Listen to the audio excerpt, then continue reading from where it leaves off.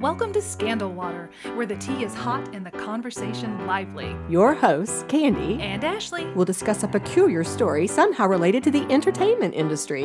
This podcast might not change the world, but it just might satisfy your thirst for an intriguing tale. Oh, it's that time of day. Tune in and hear what the ladies say.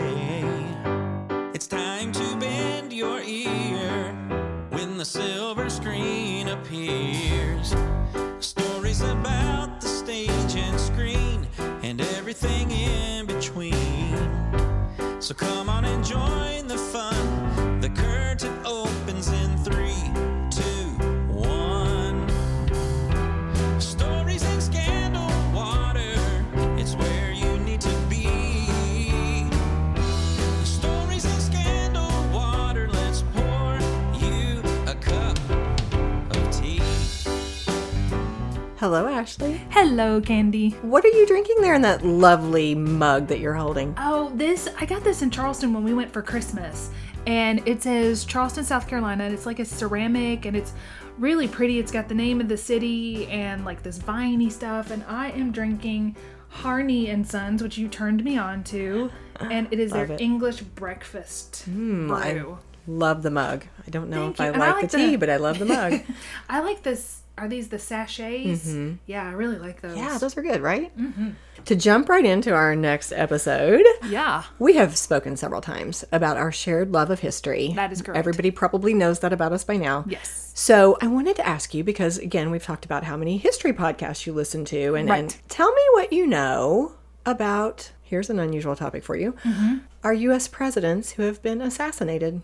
Oh, what do I know about them? Like, how many have we had? Do you know that? Oh, well, the most recent one was Kennedy. Mm-hmm. Then I think the one prior to that was it Lincoln. We had Reagan. Reagan, I think, was an attempted assassination. Mm-hmm. Lincoln was assassinated. Was it Garfield? You are right. And McKinley?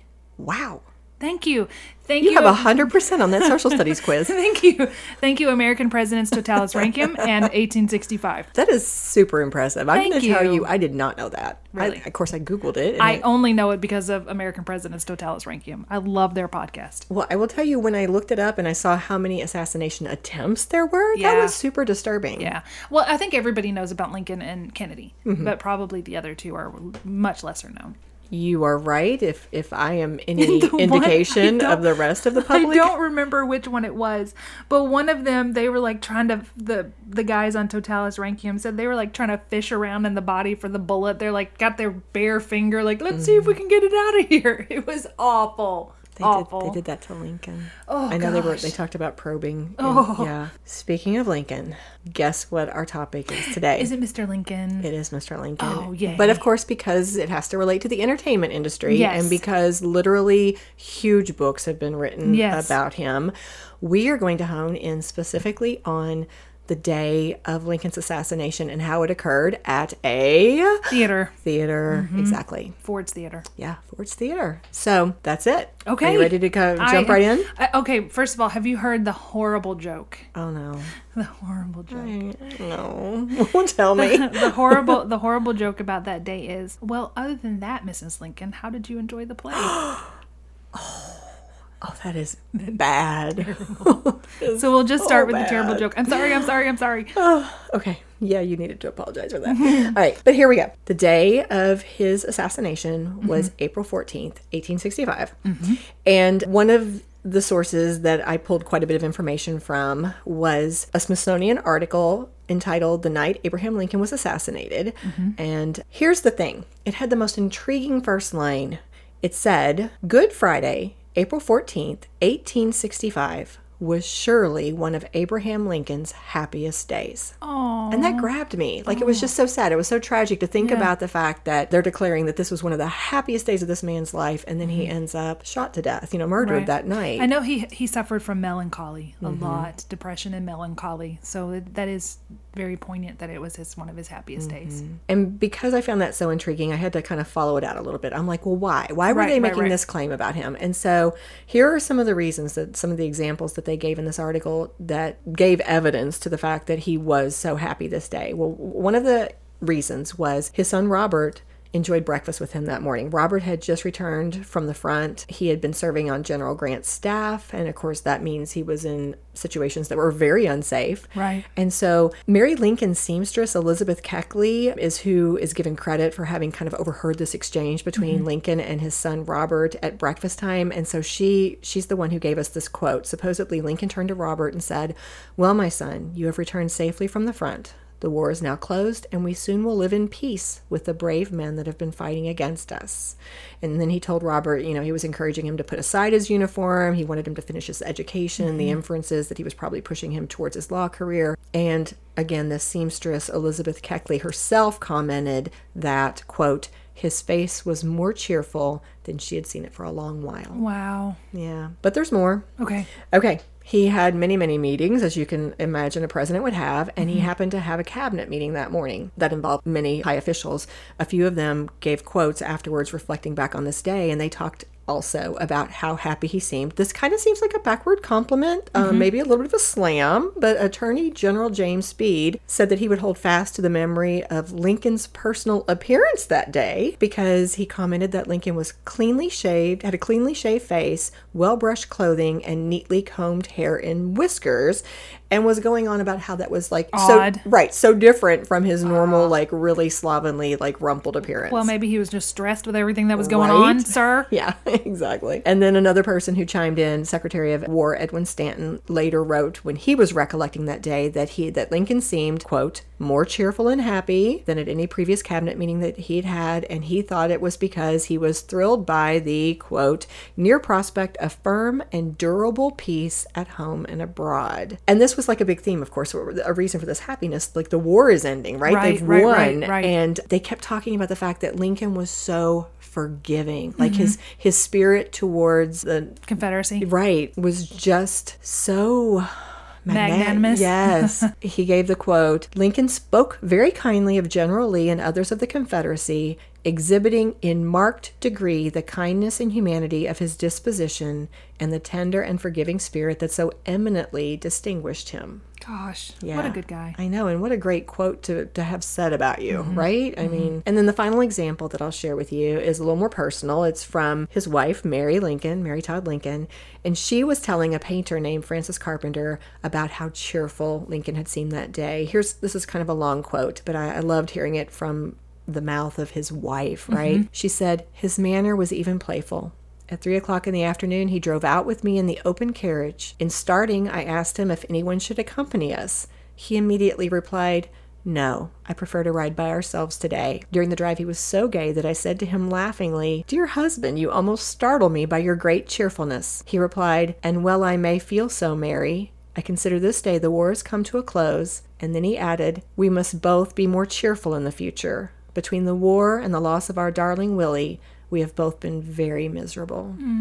Yeah. So Willie was, of course, their son, and he died in February of 1862 of a disease that they called a typhoid-like disease. I don't think they had the medical know-how to give an official diagnosis, but we pretty much assume it was typhoid. He wasn't quite 12, so he was 11, and this was obviously just very devastating to both of them. Yeah. Mary Todd Lincoln, of course, already struggled with mental illness, and this sent her into a deep depression, which added to the burden that Lincoln was carrying because he was depressed himself. He was struggling with grief himself, but then he had the terrible pressures of the war. And so this affected their relationship, obviously. Yeah. It talked about the fact that it was just this vicious cycle. They said that his intense focus on his presidential responsibilities left her feeling abandoned, neglected, and which caused her to become more resentful. And there you go. Now it's it's a spiral. Right. So this particular day, this particular time period was just so hopeful. The war was coming to an end. Their grief, they'd had a few years to try to deal with it. Yeah. And so it said that they had started talking about a happier future. They had plans. They were going to travel. They had talked about going to Europe and the Holy Land, to the Rockies, California, then back to Illinois, which is where they had started out together. Right. So it was just this really hopeful time.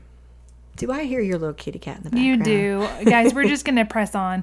My little kitty cat wants to be in here with us, and he'll be okay. Oh, That's sweetie. Scotty in the background, guys. All right, Scotty, we're right Sorry. here, baby. He'll go take a nap in just a second. So there were so many other examples. I don't want to belabor this, but for example, just one more. A journalist that President Lincoln spoke to after dinner was quoted as saying, Lincoln had never seemed more hopeful and buoyant concerning the condition of the country. He was full of fun and anecdotes, feeling especially jubilant at the prospect before us. So it was just this incredibly happy, hopeful day for him and his wife that, of course, we know ends so tragically. Yeah. So before I continue just like launching through the timeline and what happened on this particular day, do you want to, I know you probably have a lot of background knowledge. Is there anything you want to share that you remember about the events of that day? Yeah, of that night of the assassination? I think what I remember is that they were supposed to go with some friends, and I believe the friends could not go at the last minute,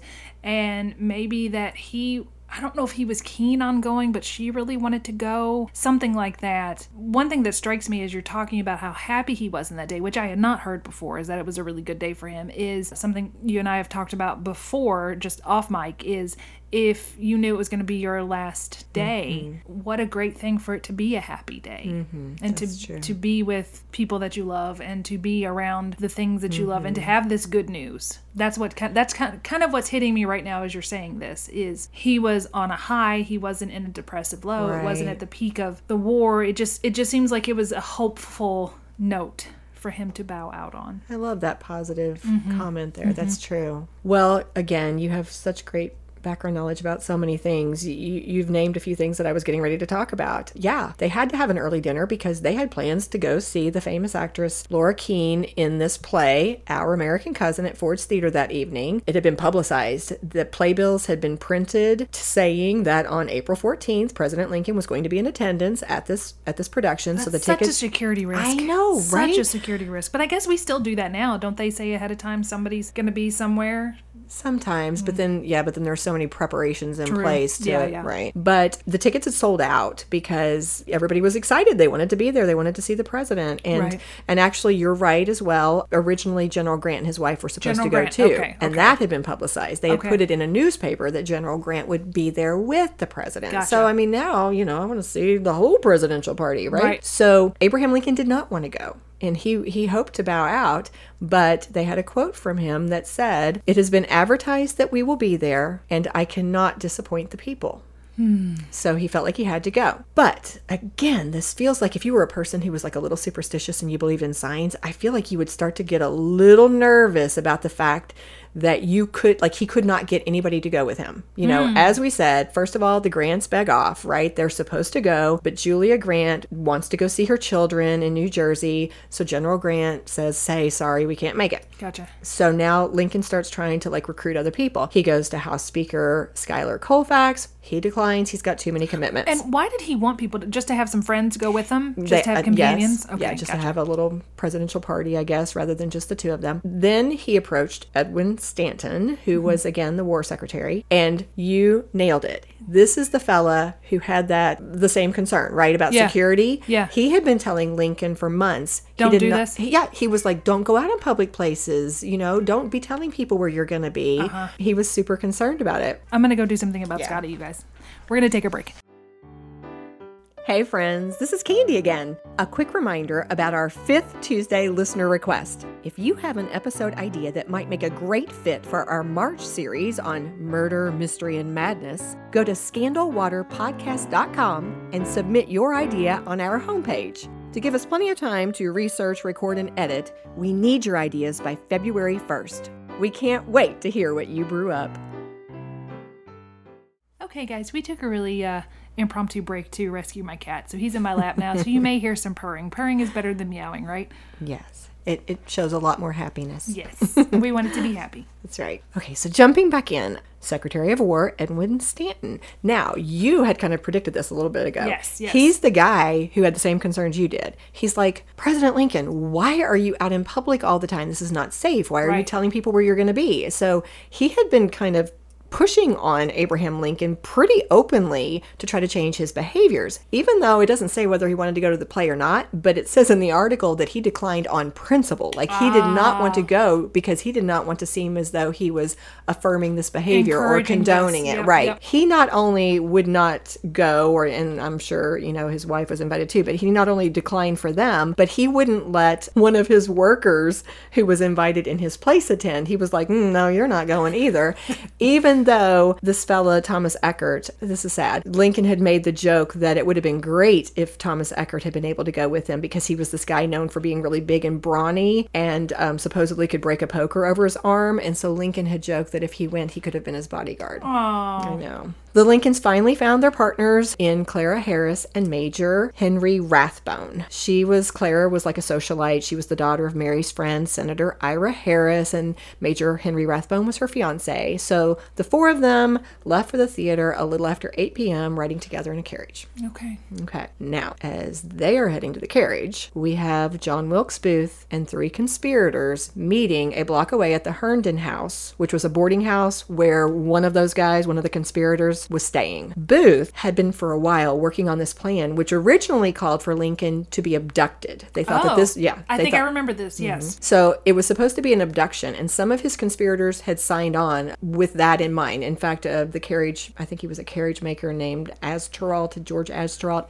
Like, that was one of the defense arguments that he gave later when he was taken to trial, was like, there was never supposed to be a murder here. Like, he signed on. That's not a great defense, though. Right. We just meant to kidnap him. We didn't want to kill him. Well, That's but I not mean... great.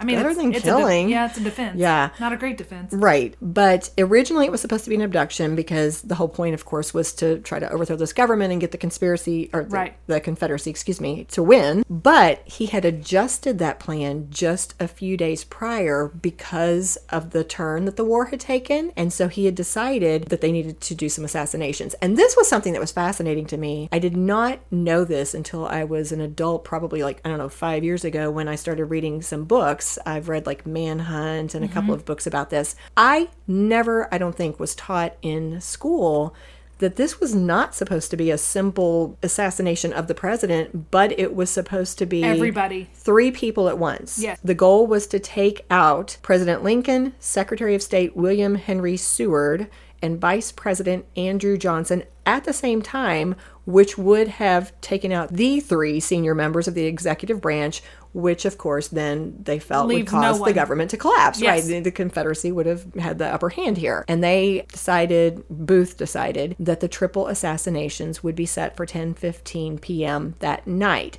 Now, the reason why he suddenly decided it was going to be that night was because he had figured out Lincoln was going to be at the theater. He'd not seen the playbill, though. Apparently, back in those days, actors were kind of traveling people, and they needed like a stable spot where their mail could be sent. And so Booth's mail was sent to Ford's Theater, where he and his family were actors, and he had gone that morning to pick up his mail, learned the president would be there, and that's when he pulled the trigger. He said, this is it. Okay. It's going to happen tonight. We're going to go for this. So again, these conspirators are meeting. They're figuring out their last minute plans because they're going to be go in a couple hours. Now, here's how it was supposed to play out, just really quickly. We both know this could be like a book.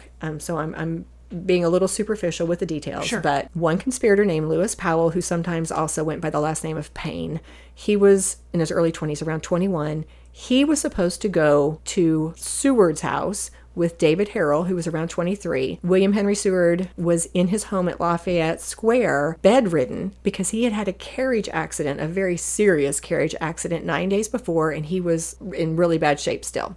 They were supposed to kill him. Booth sent the carriage maker George Asteralt, who was around 30, to shoot the vice president, who was staying in the Kirkwood Hotel. And then Booth, who was 26 years old at this time, he had this whole acting background. His father was an actor. His brother was supposed to be one of the best actors of the day. Yeah, I always heard it compared to if this would be as if Tom Cruise had tried something like this. That's how famous their family was. I had never really heard that much about Edwin, which the article that I was reading said is because of what Booth did. Like, Right. had he not done what he done, we probably would be reading about Edwin, because he was a very acclaimed actor.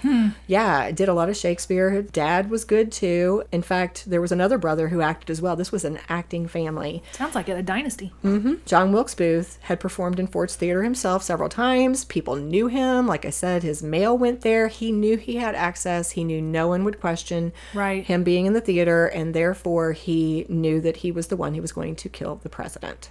What I'm going to do now is, rather than just kind of continue to just summarize the events, I've pulled an account from the doctor who treated President Lincoln first. He was Okay. there at the theater. His Okay. name was Dr. Charles Augustus Leal. He was only 23 years old. Oh, he my had goodness. just graduated from medical school, his medical college, 6 weeks prior to this. Wow. He did come from a medical family, though. His dad was like some big dude in charge of a hospital or something. So he had a medical background, but he was very young and inexperienced professionally, I guess you would say. And he had a report that he had to complete after this. It was very detailed. It was pages long. I pulled just a small piece of it that I'm going to ask you to read, Oh, okay. Ashley. If All you right. could just read for us the words of this doctor. Sure. And Scotty's going to be our background.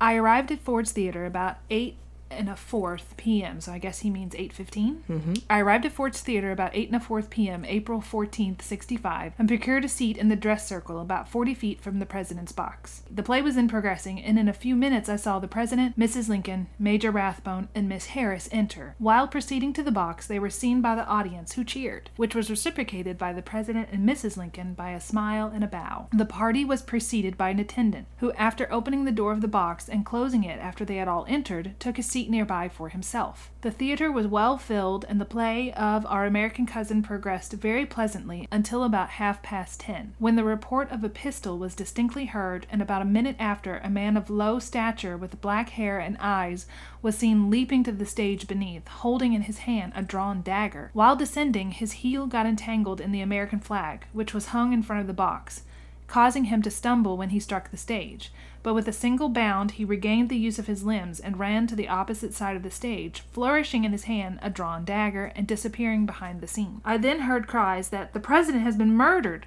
which were followed by those of "Kill the murderer! Shoot him!" etc., which came from different parts of the audience. I immediately ran to the president's box, and as soon as the door was opened and was admitted and introduced to Mrs. Lincoln, when she exclaimed several times, "Oh, doctor, do what you can for him. Do what you can," I told her we would do all we possibly could.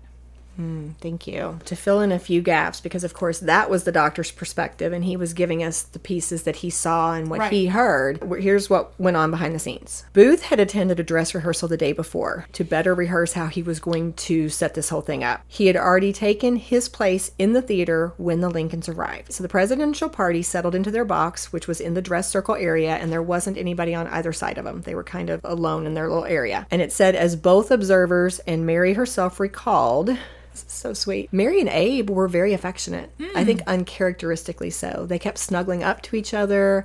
It was reported that President Lincoln's last words were, "She won't think anything about it," because Mary, she had had her hand on his leg. They had been holding hands, and at some point she had turned to him and said, "What will Miss Harris think of my hanging on to you so?" And again, he had responded, "She won't think anything about it."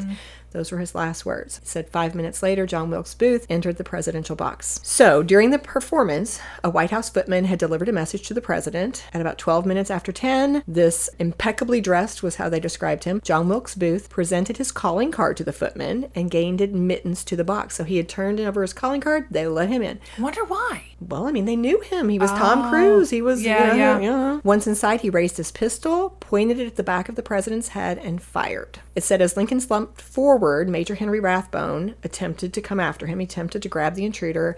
It said that this is when Booth dropped his single-shot Derringer to the floor, and he pulled out this huge dagger that he had, and he was gripping it in his right hand.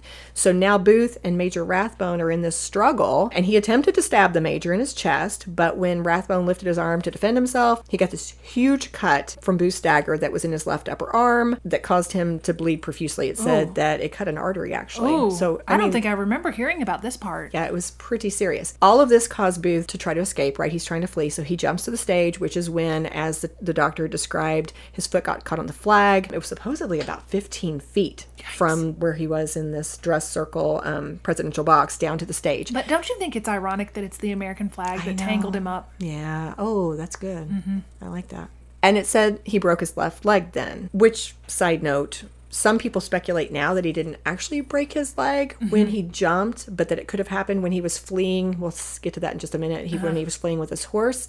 But he himself wrote in his diary later that he broke his leg jumping to the stage. He says that's when it happened. Numerous witnesses said that Booth was brandishing the dagger while he was shouting, I'm not sure I'll say this right, Sic Semper Tyrannis. Death to tyrants. Death to tyrants. Yeah, absolutely. Which was also the Virginia state motto. And it said that part of this was not just that, the political statement of it, but also he related so much. They were Shakespearean actors. So he related the situation with Brutus and Julius Caesar and, so part of the using the Latin might have been kind of because of that. Some witnesses said that he also declared the South as avenged, but that did not come from all the witnesses. And then it said Booth tossed the dagger aside in the alley before mounting his horse, and it was later discovered by a government official. On the horse is when some people tried to say that this is where he broke his leg, because it said as he was racing away at this high rate of speed, the horse tripped on something and fell on his left side, and the weight of the horse's left side then landed on Booth's left leg, which can cause an injury that would be consistent with what he had. But again, he says it and was if you in the fell jump. 15 feet, that would be when it would break.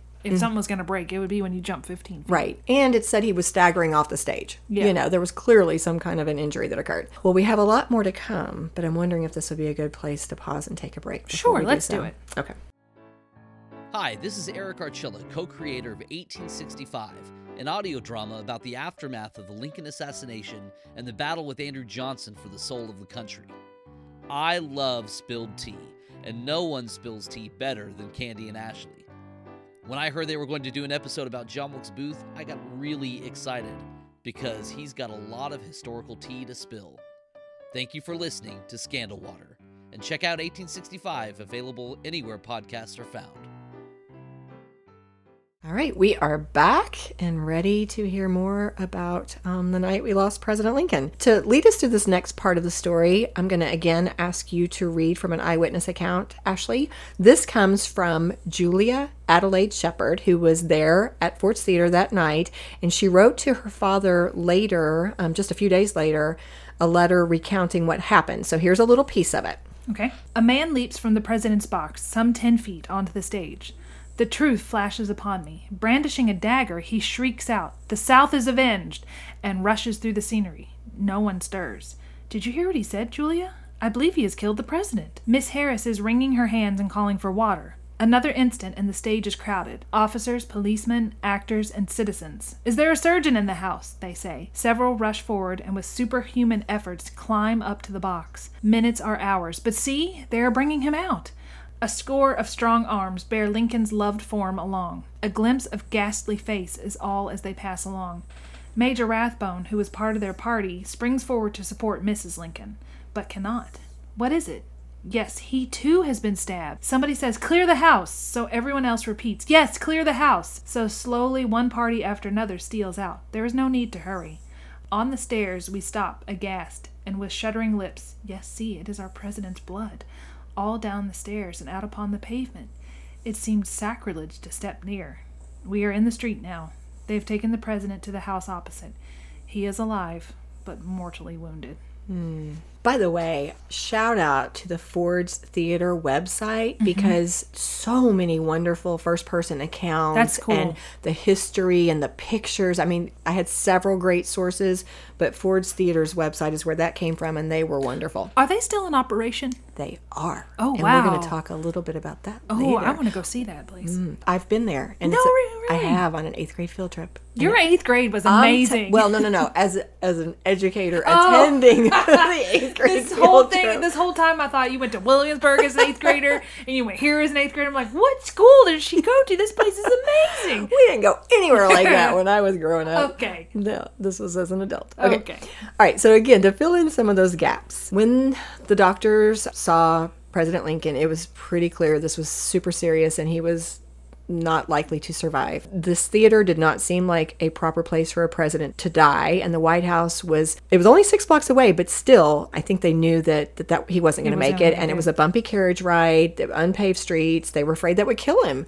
Yeah. So they needed to get him out of the theater, and they didn't have a lot of options. So after those soldiers carried Lincoln down the stairs the way that Miss Julia Adelaide Shepard described, they were out on 10th Street, and as they came out, standing on this boarding house across the road, Mr. Peterson's boarding house, was this man named Henry Safford, and he'd heard the commotion. He'd kind of figured out what was going on. He knew that one of the boarders, a man named Willie Clark, was not there for the night, and that his room was open. So he yells to the soldiers, "Bring him in here." So they carry the president over to this Peterson house, is how they still refer to it.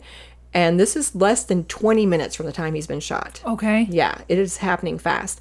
They take him into the room that's been offered to them. They place him on the bed. President Lincoln is so tall, and the bed is short. They made bed shorter. Diagonally? They had to put him diagonally, and they had to take away kind of like something that was at the foot of the bed just to make more room for him and get him comfortable. It said the windows were opened, and at Dr. Leal's request, he's the fellow you read from earlier. That's the young one, right? The one young that just the become 20 a doctor? Yeah, he made this captain who was present have everybody leave the room except for the medical people and the very, very close friends. First Lady Mary Lincoln waited in the front parlor, like just wanting to hear updates on her husband, but she wasn't, I don't think, in the room a lot. I think she was primarily in the other part of the house waiting to find out what was happening. I wonder why they didn't want her in the room. It would be too traumatic. I think they were just busily trying to save him? treat him. Yeah, it said that she would occasionally venture in to visit him, but she was out a lot. In the back parlor, it said Secretary of War Edwin Stanton was interrogating witnesses. He was already starting to investigate. And it said outside, thousands of people were crowded onto 10th Street, keeping vigil through the night. Wow. Yeah. The doctor's report detailed every check they made on the president. He talked about exactly what you said earlier, those probes into the wound. Ugh. But there was really nothing they could do. So from his report, just pulling one last excerpt, it said, at 7:20 a.m., he breathed his last, and the spirit fled to God who gave it. During the night, the room was visited by many of his friends. Mrs. Lincoln and Mrs. Senator Dixon came into the room 3 or 4 times during the night. The president's son, Captain R. Lincoln, remained with his father during the greater part of the night. Immediately after death had taken place, we all bowed, and the Reverend Dr. Gurley... Is this a quote? This is all a quote, yeah. No, does he say, is this where he says he belongs to the ages? Now he belongs to the ages, or who says that? Oh, that's not in this. Oh, okay. So Keep going. it wasn't Charles Leal. Okay. Immediately after death had taken, we all bowed, and Reverend Dr. Gurley supplicated to God in behalf of the bereaved family and our afflicted country. Oh, so maybe he said it. This fellow's just didn't quote that in the report. Maybe. Mm-hmm. Okay. So as we just heard, President Lincoln died at 7:22 a.m. on April 15th, 1865. Mary Lincoln was not in the room at the time. Soldiers quickly removed his body to the White House for an autopsy and to prepare it for a funeral. At 11 a.m., Vice President Andrew Johnson took the oath of office as the 17th president.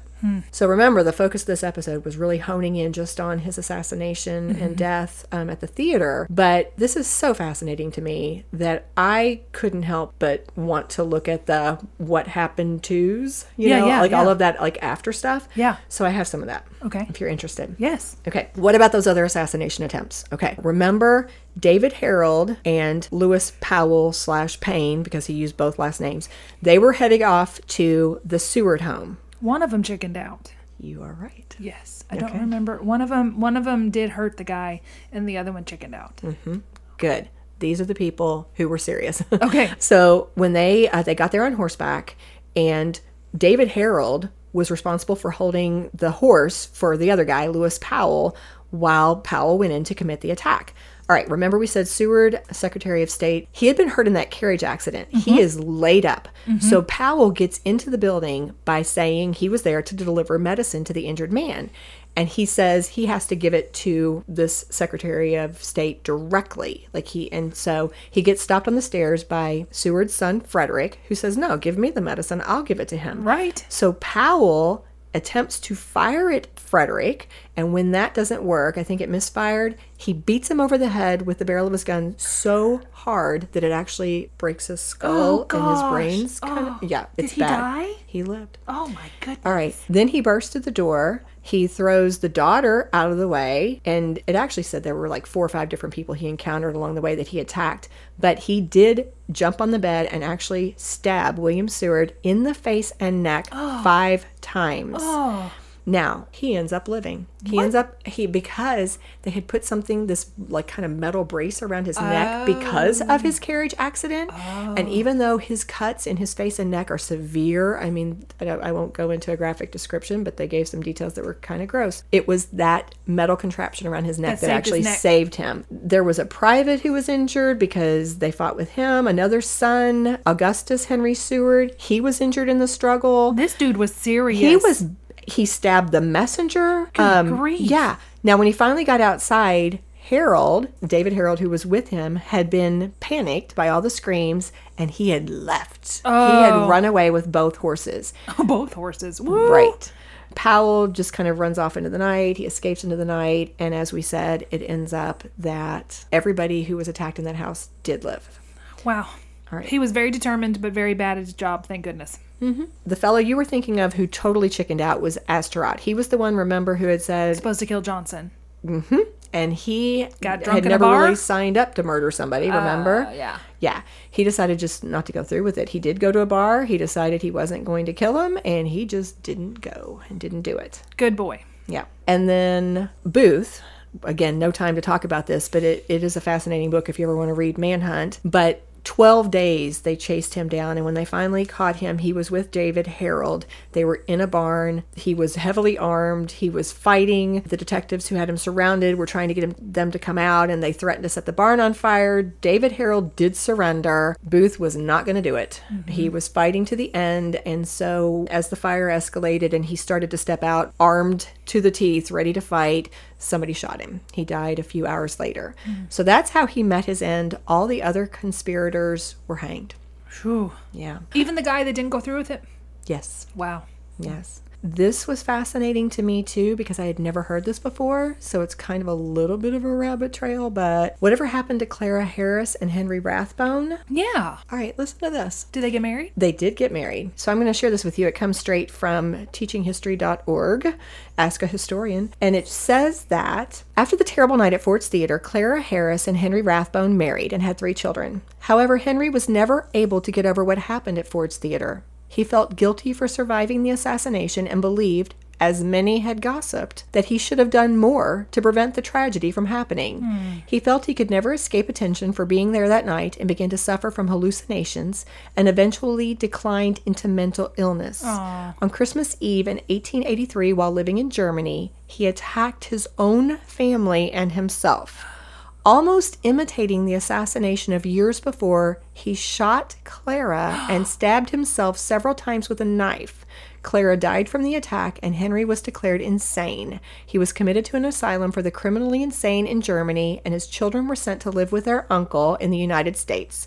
Henry died in 1911 and was buried with Clara in a cemetery in Germany. That's horrible. I know. I'd never heard that. I hadn't either. And apparently, if we ever want to dig a little bit more, apparently there are some creepy stories based around the fact that she had kept the dress she was wearing that had blood all over it, and she'd shown people for a while. It was kind of like this, look at this kind of thing, this spectacle. And then after a while, somehow or other, somebody they decided they wanted to kind of seal it up in a closet because they didn't want it around anymore. And actually, after this tragedy with his dad and his mom, one of the sons ended up burning that dress, thinking that it was part of this curse on them. That's terrible. Yeah, and that one more terrible. tidbit is that Clara and Henry were actually stepbrother and stepsister. What? One of them's dad had married the other one's mom, and that's kind of how they met each other. A little odd. That is a little odd. Last little piece of trivia, whatever happened to. I wanted just to end with Ford's Theater since, that was our entertainment connection here, right? Ford's Theater was originally a Baptist church built in 1833. In 1861, John T. Ford bought it and renovated it. That's when he turned it into the theater. But after a fire in 1862, he actually built a new building, which is what still stands today. After Lincoln's assassination, the building was unused for a long time while they debated what should they do with it. Right. Some wanted to burn it down. Yeah. Some said it should be reopened, turned into an educational institute that, like, talked about Lincoln. What happened here? In 1866, though, the government bought it, and Secretary of War Edwin Stanton ordered it be converted into a 3-foot office building that was listed as a federal records building on the Ford site. Okay. Now, in the meantime, that Peterson House had turned from a home into a law and a newspaper office. And then, because the public was so interested in this place where Lincoln actually died, in 1893, it became Collector Osborne Oldroyd's Lincoln Museum. In 1932, the government moved the Lincoln Museum into the Ford Theater building. They turned the Peterson House into a historical house museum. Okay. And that's when the National Park Service took over Ford's Theater in 1933. And then they still didn't quite know what to do with the building. In 1968, they did reopen it for its first public performance since Lincoln was assassinated. And since that time, it has been both a working theater and also a historic site. It does both. Really? You can go there and see plays done today. But my this field trip I was on, we went in for an educational tour. Okay. And heard like somebody speak about it. So I'm assuming you cannot sit where he sat. That's probably part of the tour. Now that you say that, I think we got to walk by and kind of look in. Yes. But it was off limits to touch anything. Yes, I would think that they would have that tape up where you could look in there, but no one can go sit in there anymore. Mm-hmm. Yeah. Armchair Psychologist. It's time now for our Armchair Psychologist segment. Okay, I can't imagine what this is going to be. Well, I struggled a little bit. I'm like, what should I throw at her? And so here's what I came up with, which is a little odd. You're probably not going to predict this one. Remember I talked about if you were somebody who was a little superstitious, you might have some qualms about the fact that, like, nobody wants to go to the theater with me. Like, this seems a little weird. There were a few other things that, were you a superstitious person, you might have come away feeling a little hinky. You might have been a little worried. One was the fact that at that same cabinet meeting we mentioned earlier, where everybody talked about how happy he was, Lincoln had talked about a dream he had. I remember this dream. Yes, but do you remember? No, keep telling. Okay. I don't know it well enough to retell it, but I remember the dream. Okay, I'm going to use my notes here to make sure I get this right. They were waiting apparently on some news from the war, and Grant had said, well, he's worried because he hadn't heard something yet that he wanted to hear, something that would confirm, that things were going okay. And supposedly Lincoln told Grant not to worry, that he knew those great tidings were going to come soon. And here's the quote: "For he had last night the usual dream which he had preceding nearly every great and important event of the war." And supposedly another fellow there at this meeting asked him to describe the dream, and Lincoln had said it involved the Navy Secretary's, quote, element, the water, that he seemed to be in some singular, indescribable vessel, and that he was moving with great rapidity towards an indefinite shore, and that he had this dream preceding Sumter, Bull Run, Antietam, Gettysburg, Stone River, Vicksburg, Wilmington, etc. And then Grant remarked that not all of those great events had been victories. Right. Now, this one is factual. This has been recorded by several people that he did share this dream and that this encounter happened. Something that doesn't have the same credibility is an account given by Lincoln's former law partner, Ward Hill Lamon, who accompanied him as a bodyguard on a train ride through Baltimore at the beginning of his presidency, and he remained a friend and occasionally served as a bodyguard up until Lincoln died. And it said that he wrote that he was among 2 or 3 people present when the president related a disturbing dream he had only a few days before his assassination. And this fellow, I hope I'm saying his name correctly, Lamon, actually put it in a book. He published this book after Lincoln's death. It was all these anecdotal reminiscences that he had put together, trying to capture all these memories. It came out 2 years actually after Lincoln's death. And here's what he said. Lincoln, this is a dream, right? Yes. Lincoln began by commenting on the abundance of dreams in the Bible and asserting, if we believe the Bible, we must accept the fact that in the old days, God and his angels came to men in their sleep and made themselves known in dreams. And so in answer to this question put to him by his wife, Lincoln admitted he didn't believe in dreams, but then he went on still to describe a dream that has haunted him. And here's what Lincoln supposedly shared when asked about his dream. He said, about 10 days ago, he had gone to bed late after he had stayed up, quote, waiting for important dispatches from the front. And then he shared that as he began to dream, he experienced a, quote, death-like stillness about me, And then he describes how he had heard sounds that sounded like sobs, and he had walked downstairs to try to figure out where all these sobs were coming from. But he encountered no living person until he entered the east room, where he found a sickening surprise, which was a covered corpse resting on a kind of a bench thing surrounded by soldiers with mourners gazing at the body and weeping. Now here's a quote. "Who is dead in the White House?" And he had asked that of one of the soldiers. And then it went on to say that the answer was the president. He was killed by an assassin.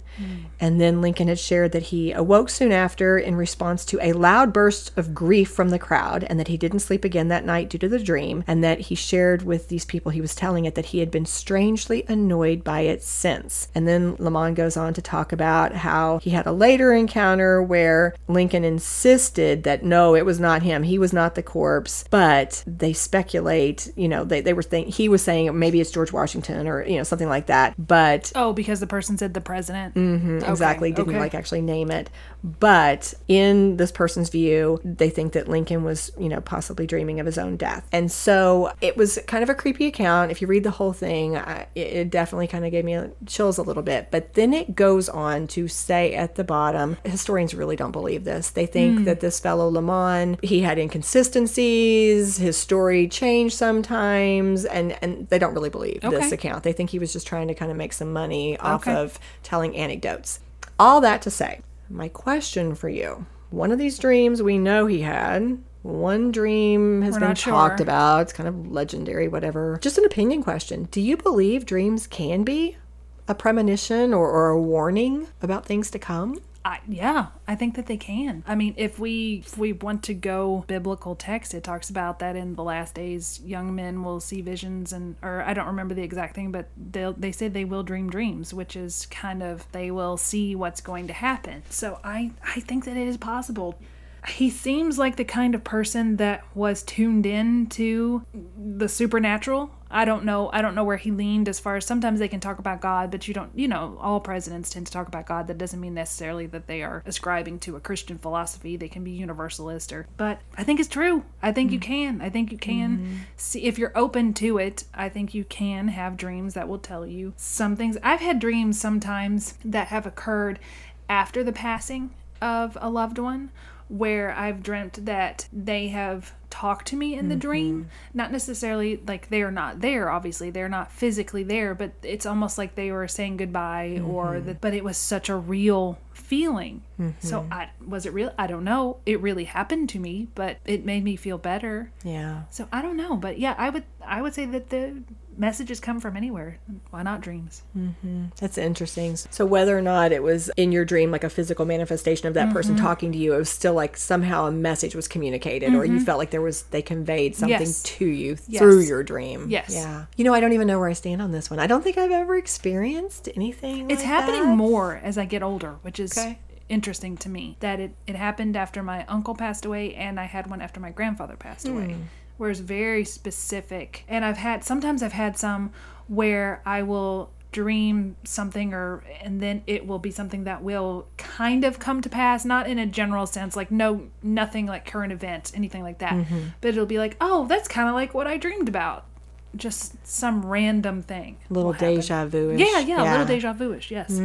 Yeah. It's funny because, like I said, speaking from personal experience, it's never happened to me. I can't think of anybody, other than like you've just shared an experience, but I would have trouble thinking of other friends who've shared with me similar things, so it's not something that's like high in my consciousness, but it certainly is fascinating. Yeah, like when you read about it. Yeah, I wonder if people are just kind of embarrassed because you don't want to say that happens to you. It opens you up to all kinds of criticism or people not believing you or whatever, but nobody can take it away from me that it actually happened. Right. The thing we don't know is, can we trust the source that says this happened to Lincoln? One source, it sounds like we cannot. Who is the source for the other dream? Grant? Did he talk about it? Grant More was involved sources. in it, but it was several people at the cabinet meeting who had heard that exchange. Okay, so you so have like more. that one's corroborated. Yeah. Okay. Yeah.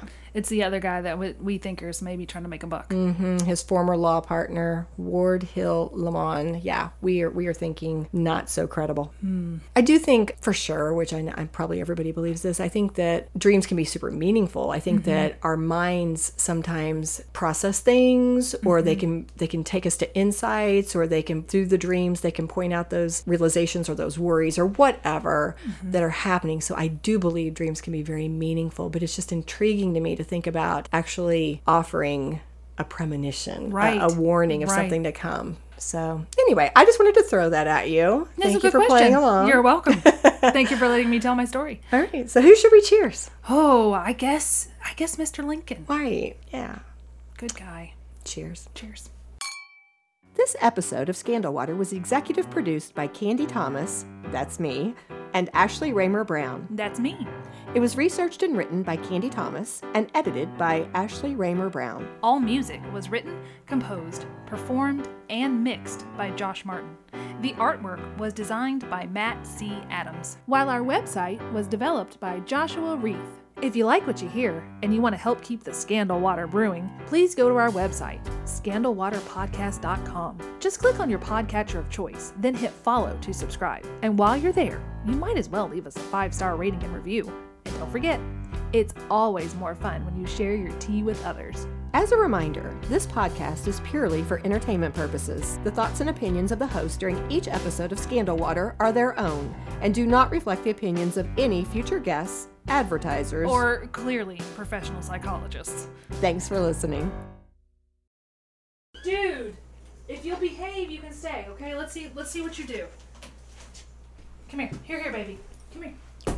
Here, this is what you want. Let me wipe your nose.